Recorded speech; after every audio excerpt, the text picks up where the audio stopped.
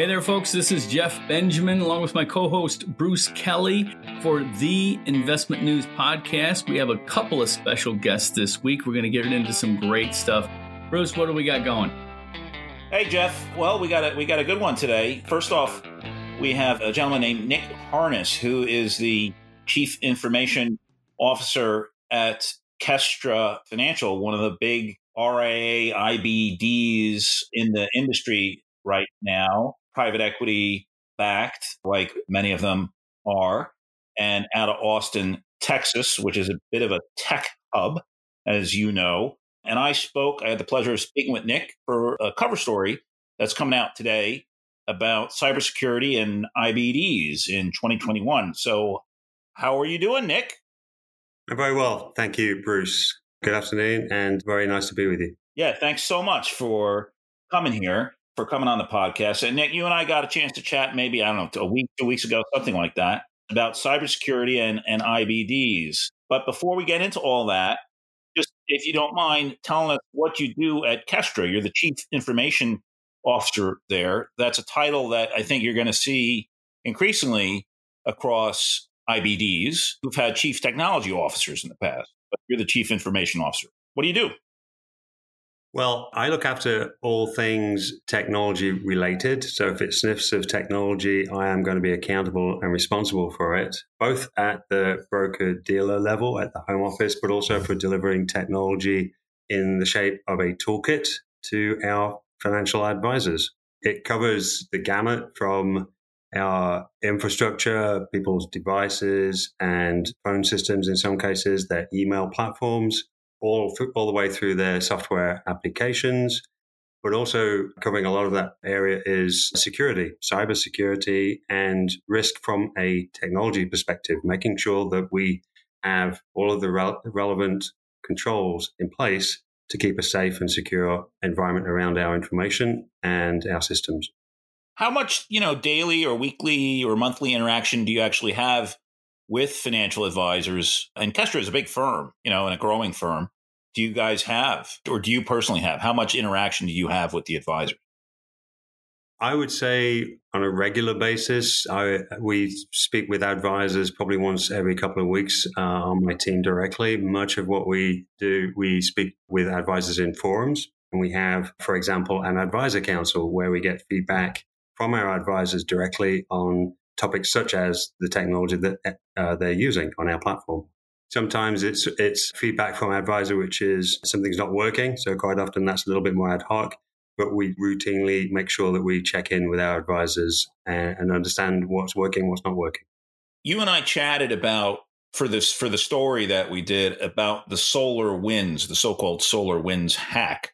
Now, with all the riots in Washington and the certification of the election and the vote in Georgia, I think the SolarWinds hack happened all the way in December. I think that came out. It's been happening for months, but it was kind of revealed, I think, after Thanksgiving in the first few weeks of December. So it almost seems like a decade ago in my mind. What was the SolarWinds hack, if you don't mind kind of summarizing it? What was it? What happened? Well, fundamentally, the SolarWinds is a company that owns technology that helps run infrastructure for a very large amount of firms across all industries and government agencies. And what the implication of that obviously is that everybody was potentially attacked through the exposure in the SolarWinds platform. The original source of that exposure took months to be identified. And there was no real way for users or firms that were using the SolarWinds platform to know that this was exposed until the news broke.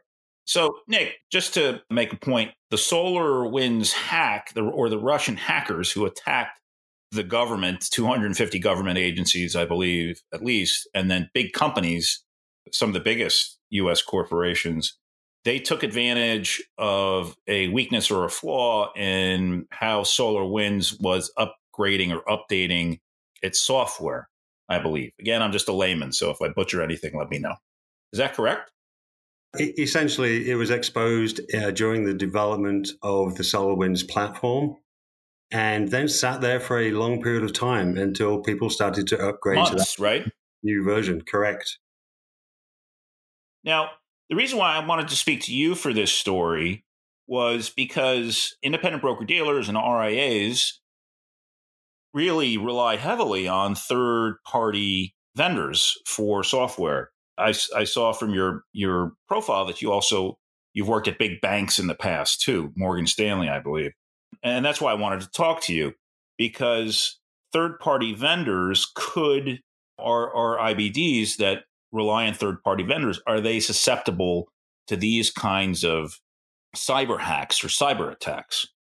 I mean, the short answer is that, as you've indicated, nobody is immune. In this case, this highlighted that there is no immunity to this type of attack.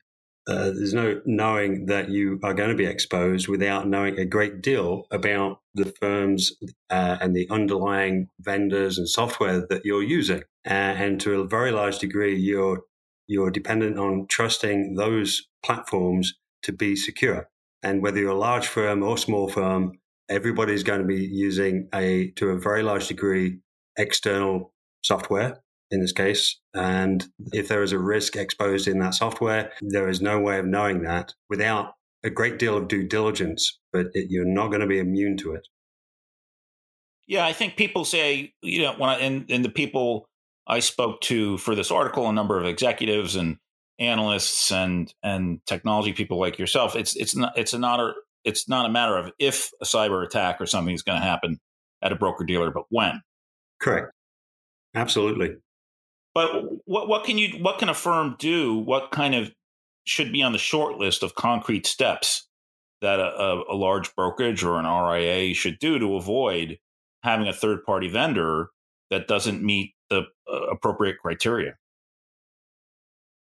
So, in terms of onboarding, when you're selecting and onboarding a new third-party software, one of the things, as I just mentioned, is due diligence. And some of that due diligence you may want to do yourself, but because it's a relatively complex topic, there are even very large firms tend to outsource that function and use third parties, for example, FIS or 3PAS, 3PAS is another company. They are very good at going through systematically all of the cyber controls and looking at the whereabouts their infrastructure is sitting, looking at the actual buildings and the access to those buildings, all of the typical types of risks associated with software that the vendor should also be prepared for and answering those questions. And most vendors that we work with will be able to provide documentation. But again, it is a very complex topic, and you really want to be able to get some advice on how to go about that due diligence and or outsource it to some of the third parties I mentioned. This is where, and when I speak to senior people at large organizations like your CEO, James Poor, this is where they kind of say, hey, this is why that little brokerage or small RIA needs to align themselves or come under our roof, because we have the heft to be able to work with these type of outside consultants who can make sure that our systems are tight, even though you would think that the federal government, which is the largest organization in the world, right? The U.S. federal government most likely would have its eye on the ball here, but they dropped it, obviously.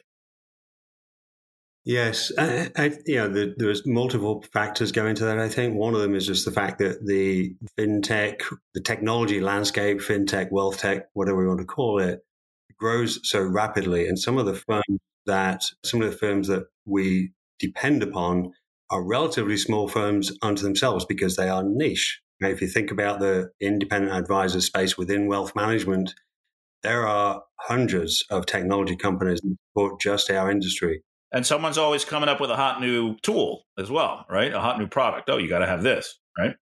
Absolutely. And not to say that those firms should not have all of the security and cyber controls in place themselves, but the exercise of going through and validating that with each and every one of those companies is exhausting, not just for the broker-dealer and the independent advisor, but for the vendor themselves. And because of the complexity of it. Jeff, I think you had a question for Nick, right? Yeah, thank you very much. And thanks, Nick, for being here. I have kind of a rudimentary question, actually. Like, what is the recourse for advisors and their clients if something like this, something like the Voya example in Bruce's story happens? And I mean, are they protected by the mothership? That was more of a phishing. That was an example of a phishing scam where people posing as advisors got into the system. Right. But what kind of recourse, or what kind of do these firms, they back this up, or is everyone on their own? It sort of depends, but as an independent advisor, typically you're still running your own technologies. A large chunk of the technology they use is still their own under their own license agreement. In which case they have to handle it on their own. Now, obviously, as a broker dealer, we'll do everything we can to support it. But something like, first of all, the due diligence process. If they choose technologies outside of what the broker dealer is recommending or support, they need to make sure that they have that due diligence process in place themselves. In the case of an attack and an actual exposure, what I would say is that they need to be able to monitor and detect and understand what those threats are. And if something happens, react to it effectively and quickly. And in terms of the fallout from an attack, thinking about insurance, for example, cyber insurance is no longer just a rider to an E&O policy any longer. You can buy full cyber policies, and thinking about how you would insure yourself. Does Kestra have one of those, Nick? So Kestra does have our own cyber policy insurance, but we do not cover independent advisors. Right. Yeah, every time I read one of these stories like this, Nick, it just helps remind me another reason why there's so much consolidation in the RIA space right now. I mean, they all talk about leveraging scale and technology and everything, but man, if you're an RIA of any size and you're thinking, I do not want to have to deal with this, I want somebody to have my back, I can understand why they might want to just partner with somebody. Yes, there's a lot of risk involved and a lot of expertise is required, and to bring all of that under your own umbrella is going to be very expensive and not very cost effective. Mm-hmm. Hey, Nick, that was great information. That was a great chat. Thank you so much for coming. Well, thank you very much for having me.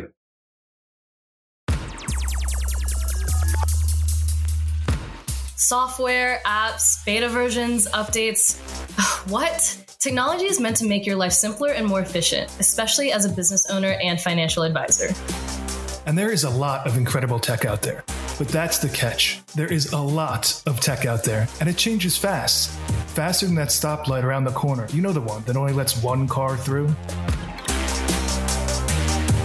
That's why we're here. That's Nicole Casperson, FinTech reporter for Investment News. And that's Sean Alaka, Deputy Managing Editor here at IN.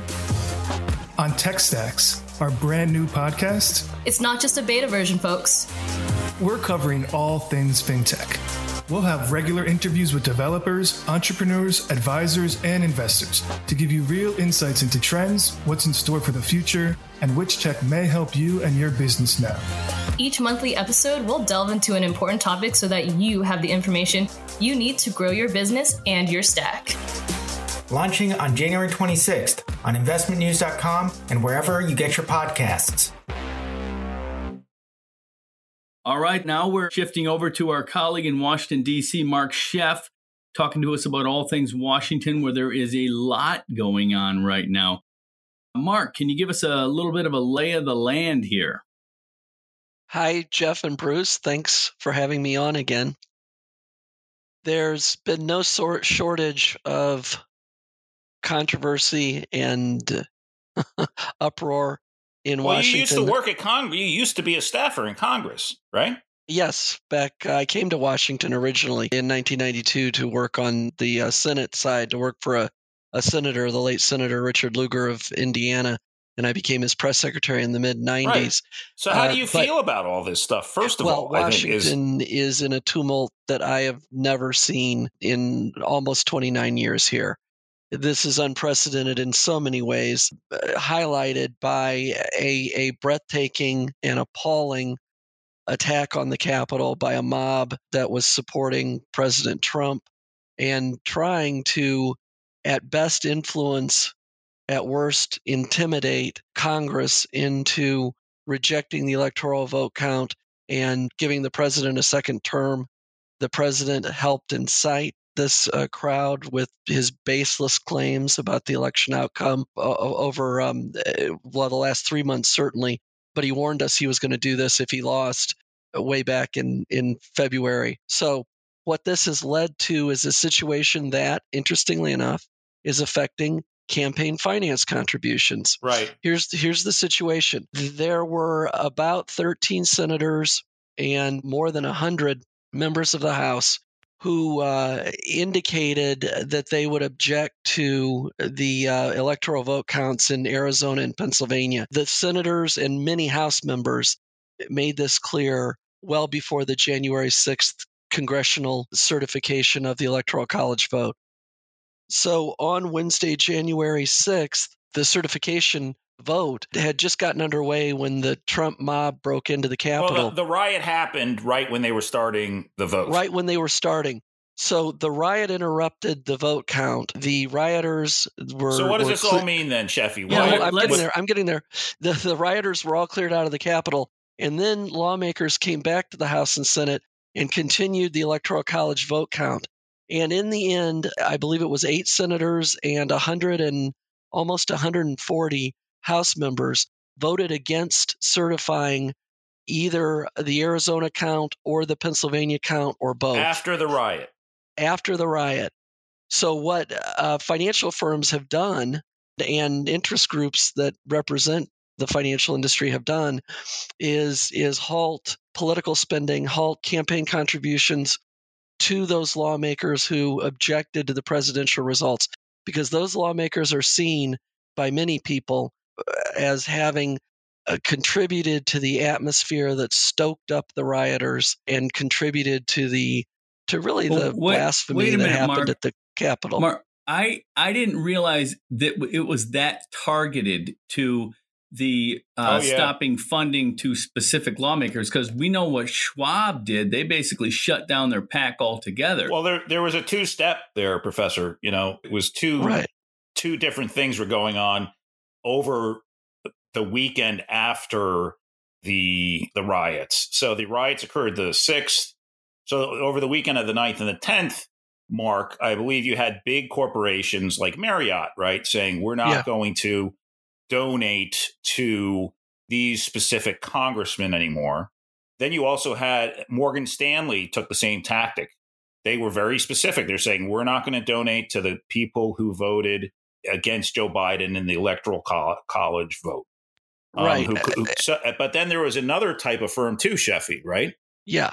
Right. So some firms said no donations to the objectors. Some firms said we're halting all donations. And then so some were very targeted, and then some just said, oh, we're just going to halt donations for 6 months or 12 months. Right. And so what seems to be the most popular approach is to halt all donations for a few months until these firms and trade associations rethink their policies for their political action committees.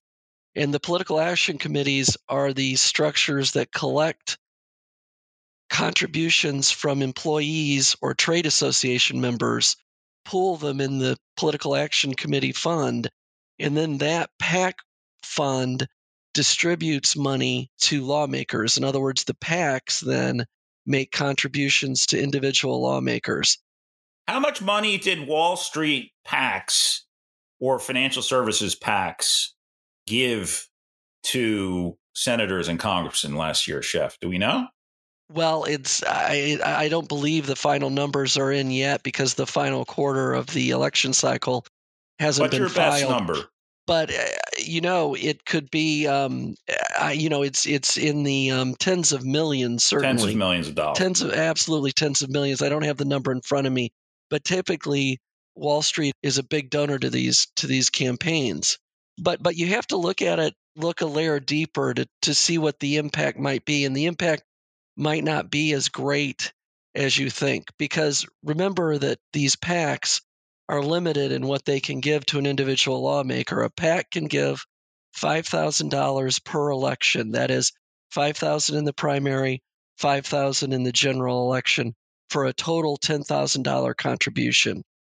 So if, say, Eli Lilly, and I believe Eli Lilly has in Indiana, said it's not going to donate to the Hoosier members of Congress who voted to object to the presidential results, then that means that $10,000 contribution from those lawmakers can't rely on that $10,000 contribution from Lilly anymore. Now, if a member of Congress raises, say, $2 million to run for a seat in the House, and there are some districts where $2 million is sort of the table stakes, $10,000 from Lilly is not going to make a huge difference.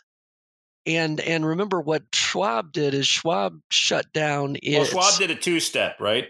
At the beginning of this week, they said one thing, and then in the middle of the week, they said another. So why don't you go over... Schwab first halted all donations, and then later in the week said, okay, we're going to shut down our PAC. Right. And donate the money to charity instead. Donate the money to the Boys and Girls Clubs and also to diversity initiatives.